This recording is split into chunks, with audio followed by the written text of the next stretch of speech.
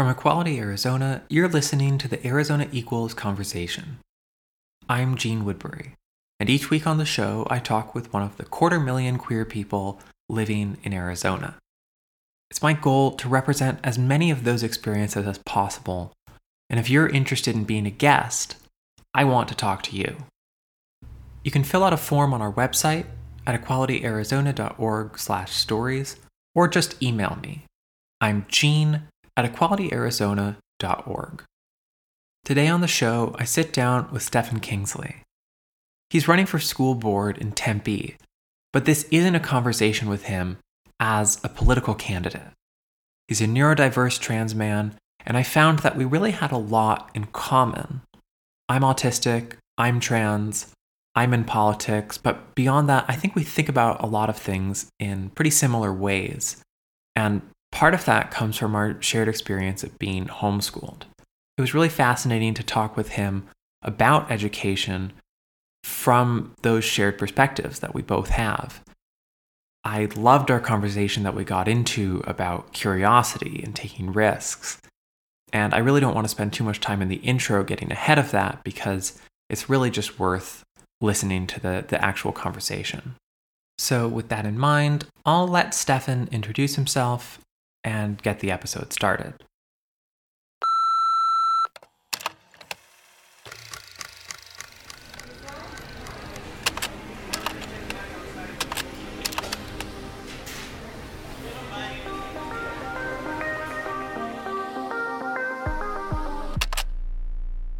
Hi, I'm Stephan Kingsley. I am a neurodiverse person and educator, and who knows what else, because I'm interested in so many different things. Wonderful, thanks. Yeah. Well, thanks for being on the podcast. I think it's really fun to talk to people who are in politics. We get a range of people on the show. I know that you're running for school board. That's something a lot of people don't pay attention to. Mm-hmm. How long have you been involved in education in general? For over 15 years. Most of my experience in special training is working with English language learners. So I've had the privilege of being able to teach so many students from different countries, which I absolutely love.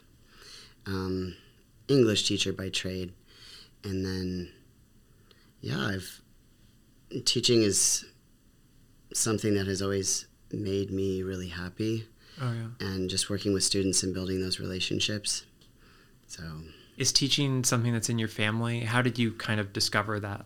Yeah, there's kind of a fun story behind that. My dad has been a teacher for, I want to say 41 years now. Oh, wow. And, that conversation you have when you're growing up, like, hey, what should I do with my life, My dad noticed how I like to help my younger brothers and sisters or some of the other younger people that I would go to church with. And he would say, you'd make a great teacher. And I looked at him and I'm like, Dad, you're a teacher. Like, I don't want to, do what you do because it's not cool when you're younger, Yeah.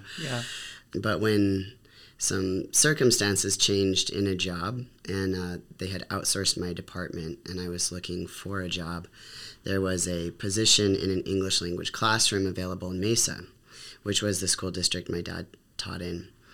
And so I took that position and I was in charge of giving the initial testing for placement for English language learners. So oh, wow. This student is proficient, where should they be placed? Yeah. And the teacher I was working with was awesome. And she found out that I was thinking about possibly going into teaching. She said, really? Well, tomorrow, this is the vocabulary that we're doing, so knock it out. Go ahead and teach. It's your lesson. Yeah. Oh, wow. I was like, really? Like tomorrow? And when I got up and I started working with the kids, like every cell in my body came alive, and I just felt like, wow, this is my calling in one form or another. So I love educating people. What industry were you in before? Well, quite a few. Okay. I was homeschooled through high school. Oh, okay, me too. Oh, cool. Yeah, not a lot of people have that experience. No. So I ended up taking the state GED at 16, and I've worked 2 or 3 jobs ever since. I do live with autism, And that was diagnosed when I was a bit older, which I'm thankful for because it really confirmed a lot of things. But then that also meant that I struggled a lot until that diagnosis. Because you didn't have the tools at your disposal. Correct. Yeah, because I wasn't identified and I wasn't able to work with any therapists or anything like that. I really had to kind of depend on my own coping styles, some that were healthy, some that were not as healthy, because there's so much pressure to the term is to mask and really kind of blend in. And I started taking college classes part-time because of that. I tested into the lowest math and reading comprehension class offered at a community college. But here in the Maricopa County system? Yeah, it was Mesa Community College. Okay, yeah, I love MCC. Yeah. And I wanted to start there because I knew that I may not be where I was supposed to be. And that was because of working full time. So I started in the food industry. I worked in the health industry. I went to technical school to become a medical assistant. I thought originally when I was going to go to college, like, okay, I'll do nursing or I'll do, be a doctor. And then I started taking chemistry, and I was just bored. I'm sure I probably could have done it if I It just wasn't as interesting as you wanted it to be. Not at all. Yeah. So just decided to go part-time and kind of focus still on working so that I could pay for school. Mm-hmm. And, oh my gosh, when I was at ASU, I worked for parking enforcement, worked for dispatch in the police department there. I've just done a lot of different things. My students always used to joke, like, Mr. Kingsley, what have you not done? And I'm like, that list is probably shorter. So, yeah, I graduated with my bachelor's at 29, and I was just happy to have that done before 30. I was constantly berating myself, about the fact that I even got it done so late, because I come from a family of 8 kids. And a lot of my siblings had completed college earlier. So where are you in the 8? I am right smack dab in the middle. And I actually have a twin. Oh, wow. Well. Okay. Yeah. So I'm curious, when did you get your diagnosis? For autism? For autism, yeah. At 40.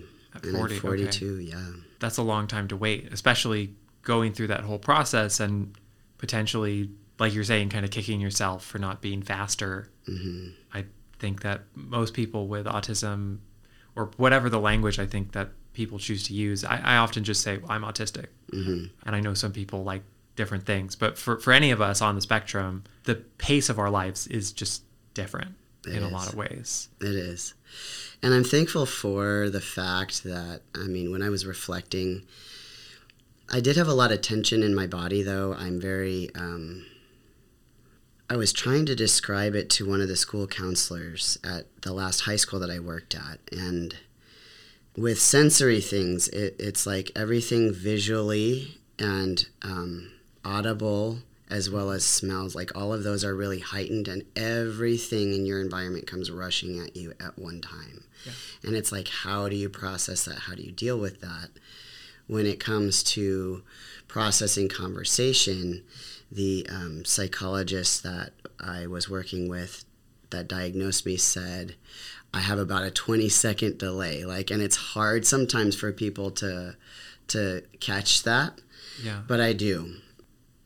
And then, I scored probably the lowest on the social skills, because it's very hard for me to read body language, facial expressions, anything. Yeah, I remember when I had a whole assessment, I had scores that surprised me in terms of just being like, oh, I didn't realize I had that much of a deficit in that area. I think a lot of that comes down to masking, like you were talking about. I think it kind of revealed also that we don't really have a good way to assess adults. They used a lot of the things that they will use for children.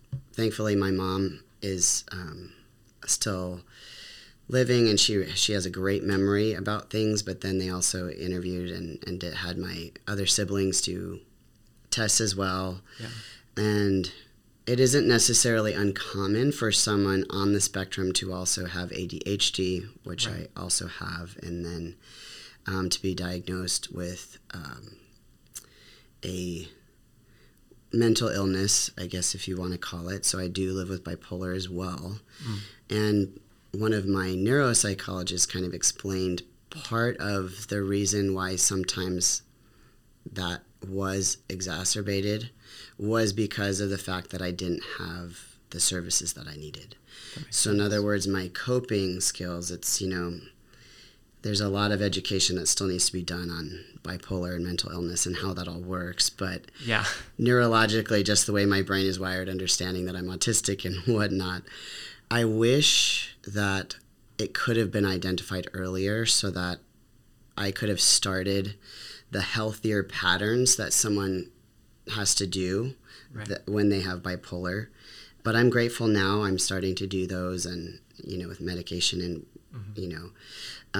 but it's also given me a lot of insight for when I work with students.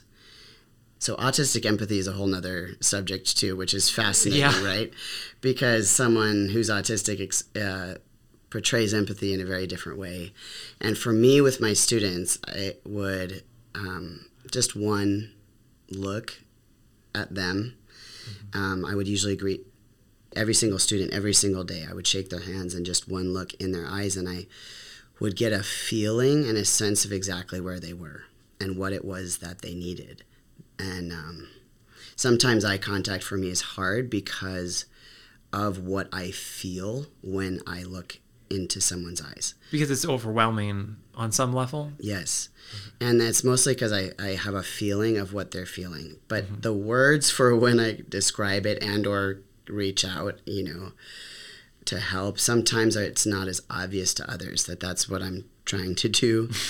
Students would always get it, though. And I think the way that I also tried to cope in school specifically helped me be a better teacher.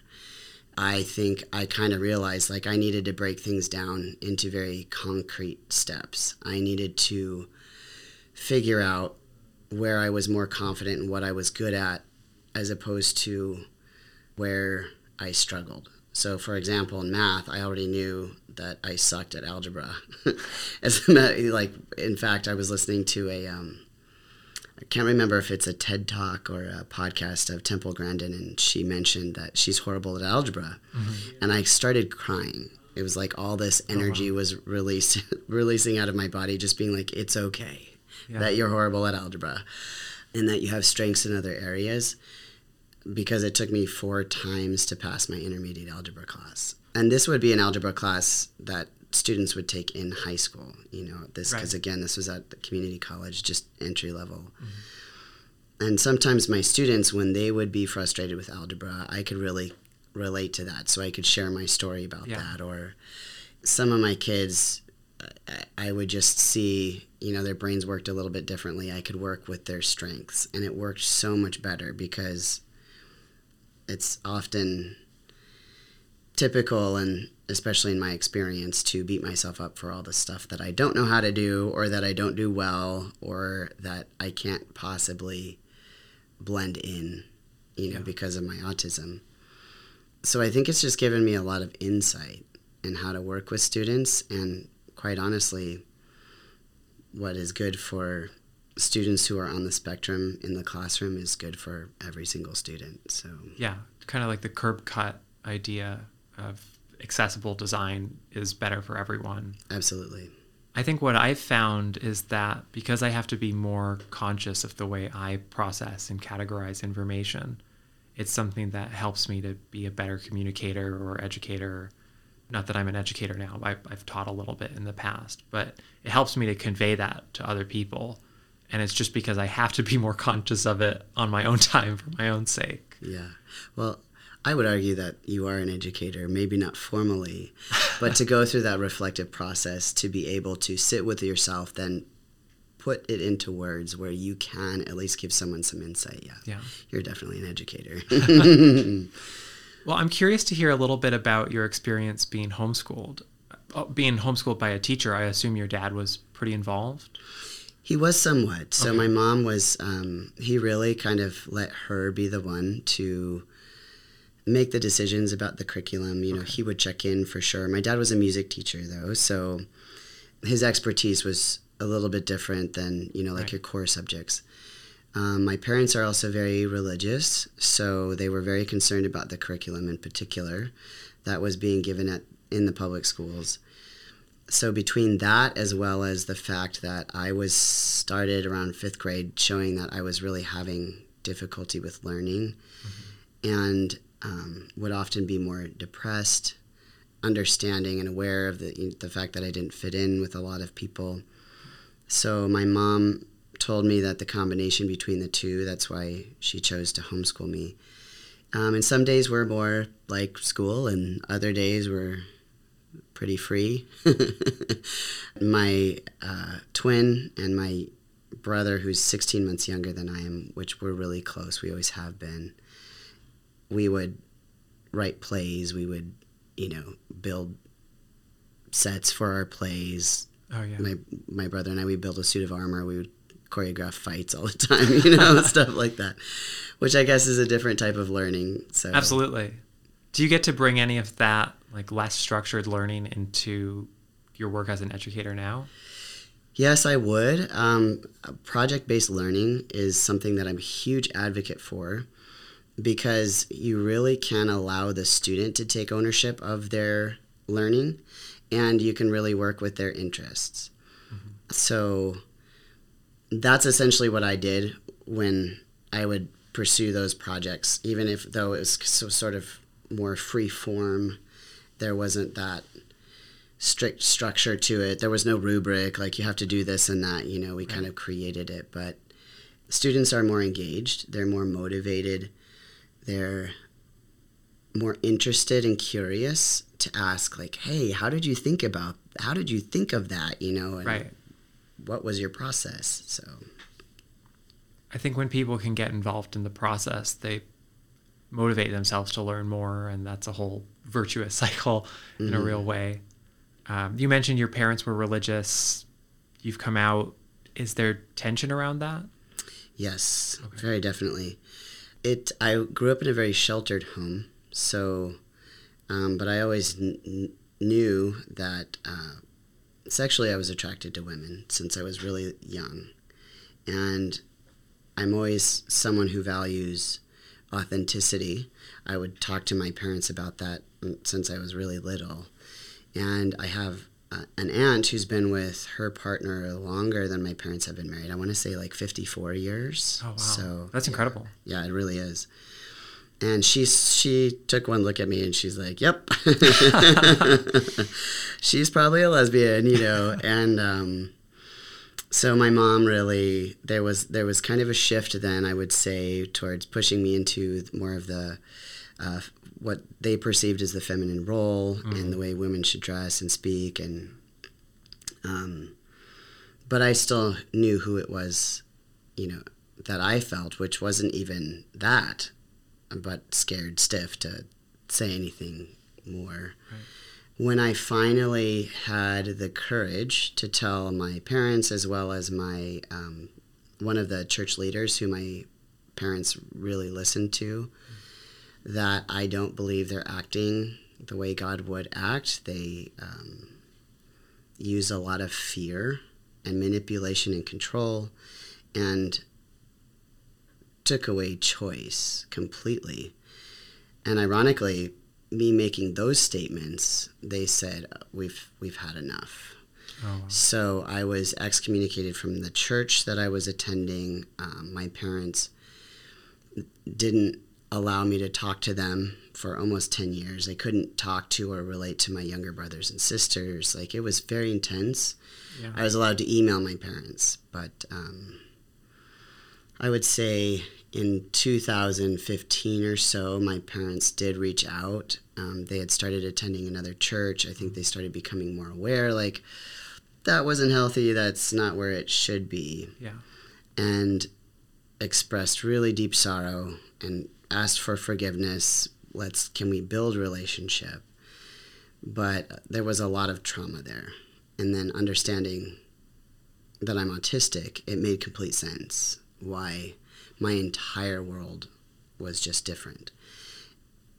Because everybody that I would communicate with, interact with, felt comfortable with, was connected to the church in some way. And I would spend time with them 2 or 3 times a week. Everything revolved around that, and then all of a sudden it was gone. All at once. Yeah.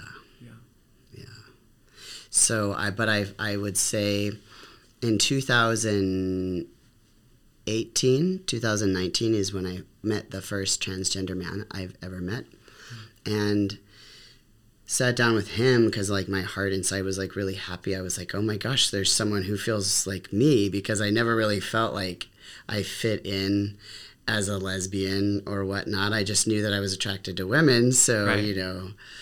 And we had a good conversation. He was more private about his journey, which I completely respect.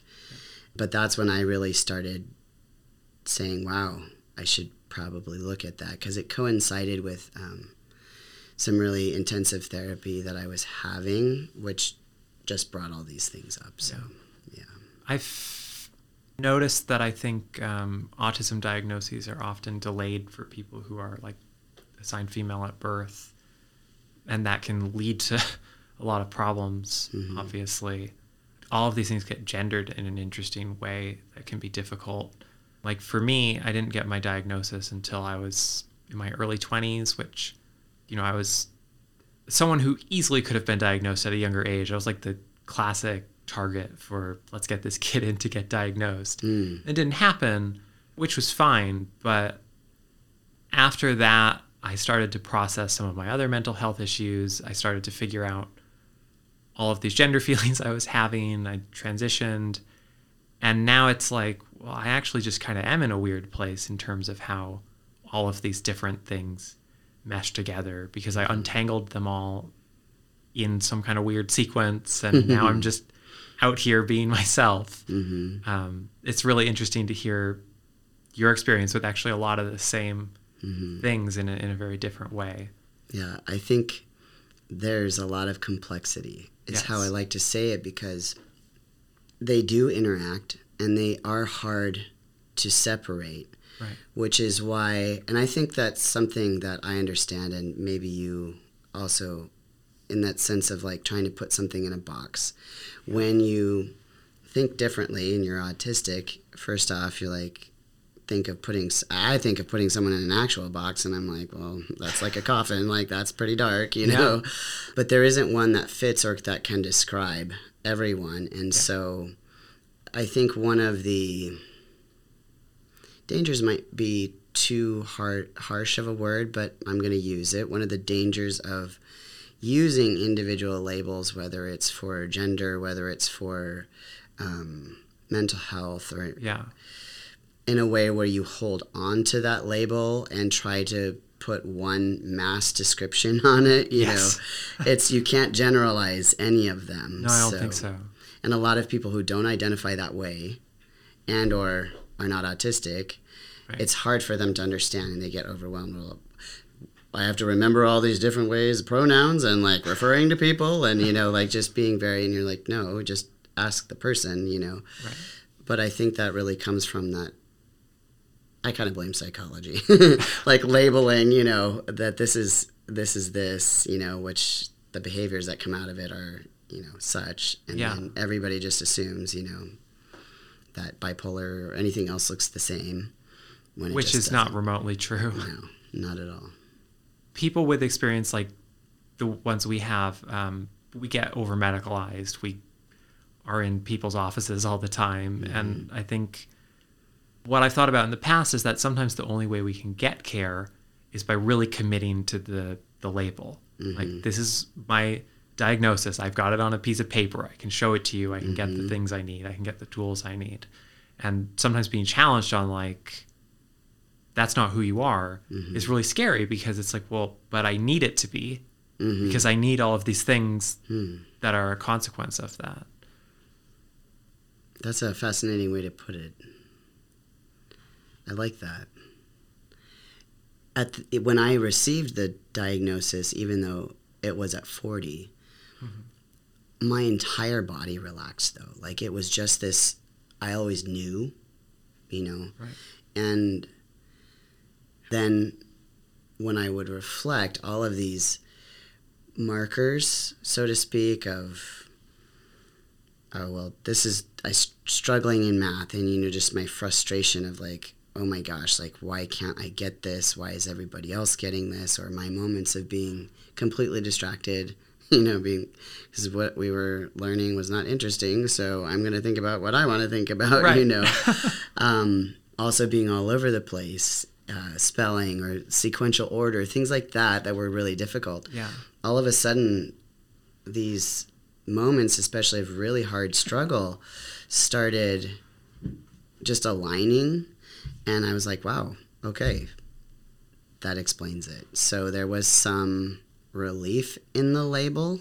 Yeah. But then what do I do now? You know, which is what anybody, I think, who gets a diagnosis of any kind, it's like, well, what do I do now? Yeah. And where did you start? So that was in, let's see, I'm 42 now. I want to say almost 43. So I feel like that was in 2020 when I got that diagnosis. And then I actually started transitioning in October of 2020. So there were so many different things going on. Early pandemic. Yeah. Yeah. Yeah, for sure. I did a lot of reading. I did a lot of research. I did a lot of sitting with myself and saying, you know, does this resonate? And I relied a lot on talking with my twin or people that knew me really well. And some of them were very relieved to hear as well, because I have a tendency to just start a sentence halfway through or not complete a thought or just, you know, misinterpret text messages. Oh my gosh, I hate text messages because even though I'm horrible at social cues and I can't, you know, in someone's expressions to read them, at least from what I've tried to pick up growing up, I have a little bit more of a sense. Yeah. But things like that became more clear. So then they didn't take it as personally, you know.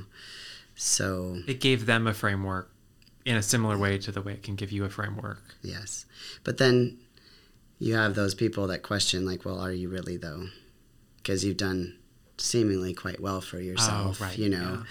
Yeah. You can't actually be autistic. It's right. Yeah. And a lot of times, even at work. So I'm currently not teaching because I can't work in the school district where I'm running for school board. Oh, right. That's just a conflict of interest policy? It is. Okay. Yeah. And that's okay because I'm working on my dissertation right now, and I want to start my own consulting company, and I'll probably be working with either school districts or business institutions. My focus is going to be diversity and inclusion and really sort of helping school districts or businesses on a policy level or just their structure, interview structure, whatever it is. Yeah. So I felt like it was a good transition to kind of, you know, start going into some of that work. And I lost my train of thought. Well, I think it's... someone at work. Sorry, I found it. So I'm working just sort of as a temporary job at a car dealership. And one of the guys, though, you know, I forget if I was slower to respond to something but he kind of looked at me funny, and I said, well, I'm autistic, so maybe, you know, I just confused something. And he looked at me and he's like, you're autistic? I couldn't tell. I was like, well, thank you. And he's like, so you're good at math? And I was like, I'm not. And he's like, oh, but autistic people are good at math. And so there's all these preconceived ideas or maybe bias or whatever you want to call it, you know, there that come with the diagnosis. And I think that's been interesting to navigate, you know, but I've tried to be pretty open about it because then, like I said, I'm an educator, so it's an opportunity to kind of tell them. Yeah, I think I like that perspective. It's always an opportunity to educate, which I think goes also into pursuing, you know, running for office and leadership like that, it's also about educating in a lot of cases. Yeah. And I value that visibility.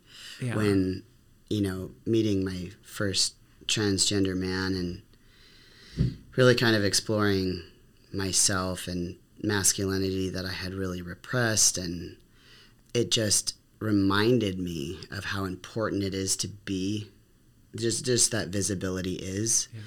And I appreciated that while he still stayed somewhat guarded about pieces and aspects of his story, that he was still open to share. Yeah. Because while there are plenty of moments to educate, it also sort of becomes a burden, or it can become a burden.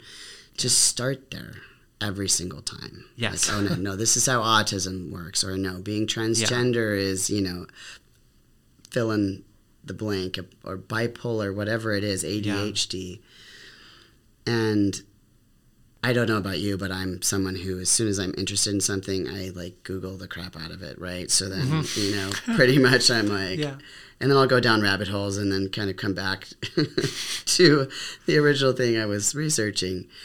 But I've always wanted to be really frustrated and be like, why don't you Google this? Or why don't you look this up, instead of putting that on me, which, and I say that understanding that as a white man, I still have a certain level of privilege, because I think my students of color also feel that burden. Yeah, I've heard that perspective from a lot of people. I don't know if you're familiar with it, but there's a website called Let Me Google That For You. No. And it just redirects to the Google search result for whatever the thing is you're talking about. Oh my gosh, that's amazing. Yeah, it's pretty great. I should have come up with that.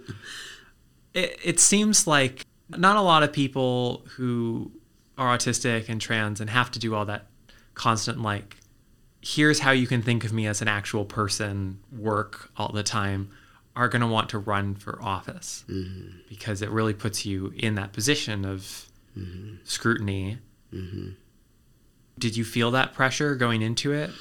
School board is a little bit different. It's nonpartisan. Yeah. Although it's so interesting, because one of the first questions people ask is, well, are you Democrat or are you Republican? Because they really want to understand, well, maybe that's not true. I would like to tell myself that they really want to understand where you are on the issues, but maybe it's just a matter of, I want to be okay with my assumptions about that party, but who knows?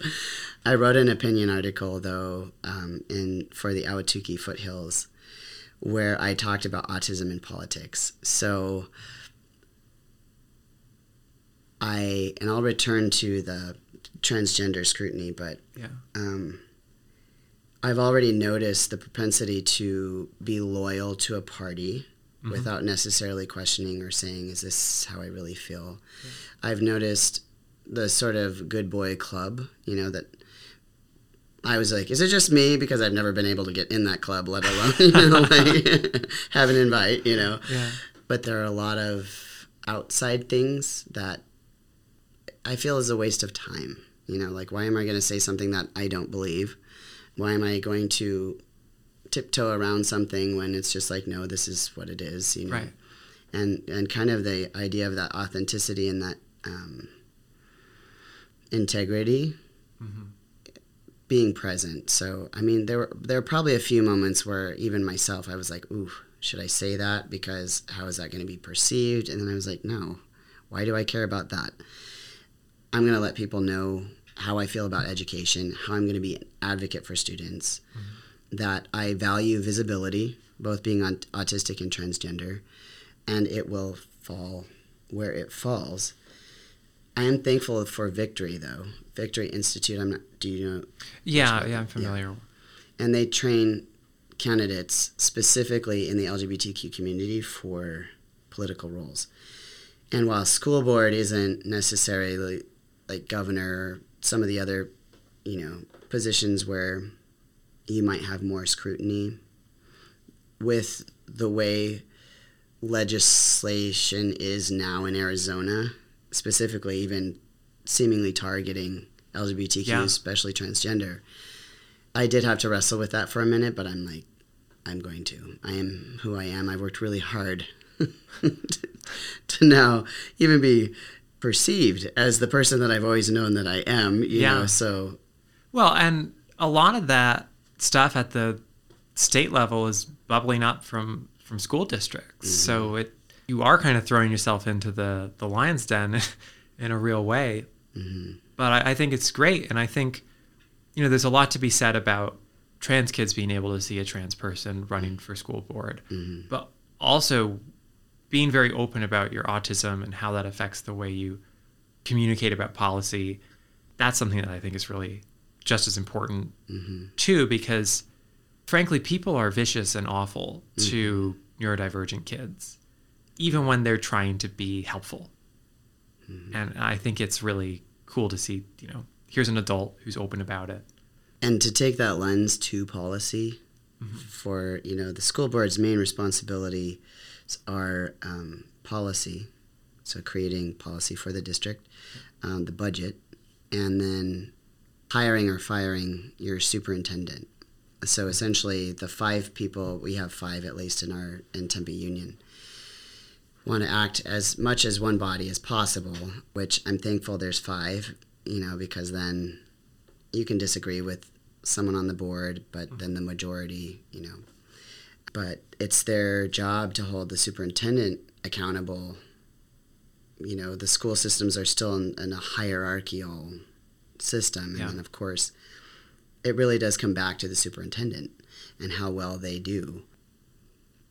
Autism, I think, can be a strength in that. I love words. I will read every single one of them. I will sit and read. I've read every single piece of legislation, especially that affects the LGBTQ community for students in school, or even legislation where they're trying to mandate how a teacher teaches history, what it is that they say. So anything education-wise, like I will be that person who sits down and I read, you know, the HB, whatever it is, House Bill, you know, and I'm very detail-oriented. So I feel like that lens is going to be helpful for those pieces, but then also thank you for verbalizing that understanding that teachers, even though they're well-meaning, can sometimes not understand how to best serve someone who is autistic, especially if they're high functioning and in general education classes. And that's what I would love to help with. I mean, I know high functioning is maybe somewhat of an obsolete term, but for people who get categorized that way, people will just throw anything at you. Like, oh, you can handle it. You can handle it. And you're like collapsing inside, but you don't even really know how to show it because you haven't been given room for it. And it's just, if there isn't a good system for it, and for me, I think that's why being homeschooled ended up being very useful, is I had less of a box around me as a kid. And I think, so I understand too, right now there's a lot, you know, in public school versus charter school going on right now. But a lot of the charter schools or private schools, one of their main functions was to serve people who lived with a disability and or were autistic. So because they can just provide a different structure and or homeschooling. And I completely agree. In a lot of ways, it's so helpful. And there isn't anything necessarily wrong with that. But I also feel that public schools can do better, you know, and they should do better so that they can be inclusive. If you have a family who can't afford private school or charter school, they need to be confident that they're, you know, the school is going to be inclusive. It's going to be a safe environment. They're going to still have a teacher that meets their needs, you know. And I think you said it really well earlier, that things that make the classroom better for autistic kids make the classroom better for all of the kids. But I teachers still sometimes struggle with that, especially my age or older, because the idea of the 504, you know, which is kind of your less restrictive, individualized education plan, like an IEP, there are certain things that teachers have to do that are written down, right? So a lot of teachers feel, well, I've got 37 kids in my classroom, and I've got, you know, 5 who have a 504. one that has an IEP, which is when the co-teacher comes in, and it's just a lot to do. And I have to still teach my subject, and I think it's really kind of looked at as, it's kind of compartmentalized as it's just more work, which is why in teacher trainings or professional developments that I've done, I've taught in a way that would work really well for someone with autism, and they love it because I'm like, no, it's actually less work if you teach it this way. Yeah. Because all of your kids are getting served. And you don't have to do 5 different things at the same time. Correct. Yeah. Correct. Yeah. Do you feel like that kind of thinking about education isn't in the discourse, the political discourse, as much as it should be? Because I see people getting upset about these really hot button issues, and I don't see a lot of policy conversation around, there's conversations about resources and underfunding and teacher shortages, but I rarely see it get into the details of like, here's what it's like to be in the classroom. Mm-hmm. It's often just very fear driven. Mm-hmm. I don't know, but and I feel with being autistic, with being transgender, with being a teacher, my lived experience when someone takes the time to get to know me is a very powerful way, to probably the most effective way for humanity to connect with humanity. In the political world, especially driven by fear, you're exactly right. If someone comes up with an answer, I really feel like it kills curiosity. Oh, yeah. And it kills that discourse. It's like, we can't teach about race inappropriately in school. Well, that must be critical race theory. Well, yeah, we can't have that. Well, that's not the answer. It's not even what's being done. Wait, right. What? How did you even get there? But then people are stuck in that idea. And or they just accept it as the answer. So, and that's what I mean by killing curiosity, because if they actually sat down and talked to their kid and were like, so how does your teacher address students who might be non-binary? Do they ask about pronouns? Do you observe them using pronouns? And really having their child answer, like, this is how it is, and then them kind of having a conversation with the teacher about it, rather than just relying on media or other outlets that just, Right. But the actual real people and what they're actually doing. Right. So I'm not sure why that doesn't happen. But one of my goals in being more visible is hoping that those conversations can happen and it becomes less scary. And I think curiosity is a risk. If you have an answer, that's an answer. Mm-hmm. If you're open and you keep things open and something goes wrong, it's hard to back that up. Well, I think that the idea that something might go wrong is exactly why people will stay away from the risk. Yeah. But whenever and maybe you've experienced this too, like, I'll give you simplest example. I went out with my very best friend. We went somewhere for breakfast, and they didn't make my eggs the way that I ordered them. Mm-hmm. So I usually, don't like the yolk and runny or whatever. Oh, right. And she said, well, do you want to send it back or do you want to try it? And I'm like, I want to send it back because, that's this is the way I like it, and texture thing, whatever. Yeah. And she said, or you could try it. And if you don't like it, then you can send it back because we'd have to send it back anyways, right? So I was like, okay, hesitantly putting salt on there, and I tried it. And it wasn't terrible. And I tried another couple bites, and I was like, okay, this is not my preference, but I felt really glad that I tried it because there wasn't any, there wasn't any harm that came of it. Right. There was a moment where, of discomfort where I'm like, no, that's kind of gross. I don't prefer that. But there wasn't anything horrible that came of trying. And if you're autistic, you know how hard that might have been because, yes. We really have those ways of just, But I think it's the same when someone tries something new or takes a risk or, to have that conversation. Mm-hmm. What could go wrong? I'm not really sure if there's an answer to that. Someone shares a different perspective and then you say, okay, thank you for sharing that. I disagree with you.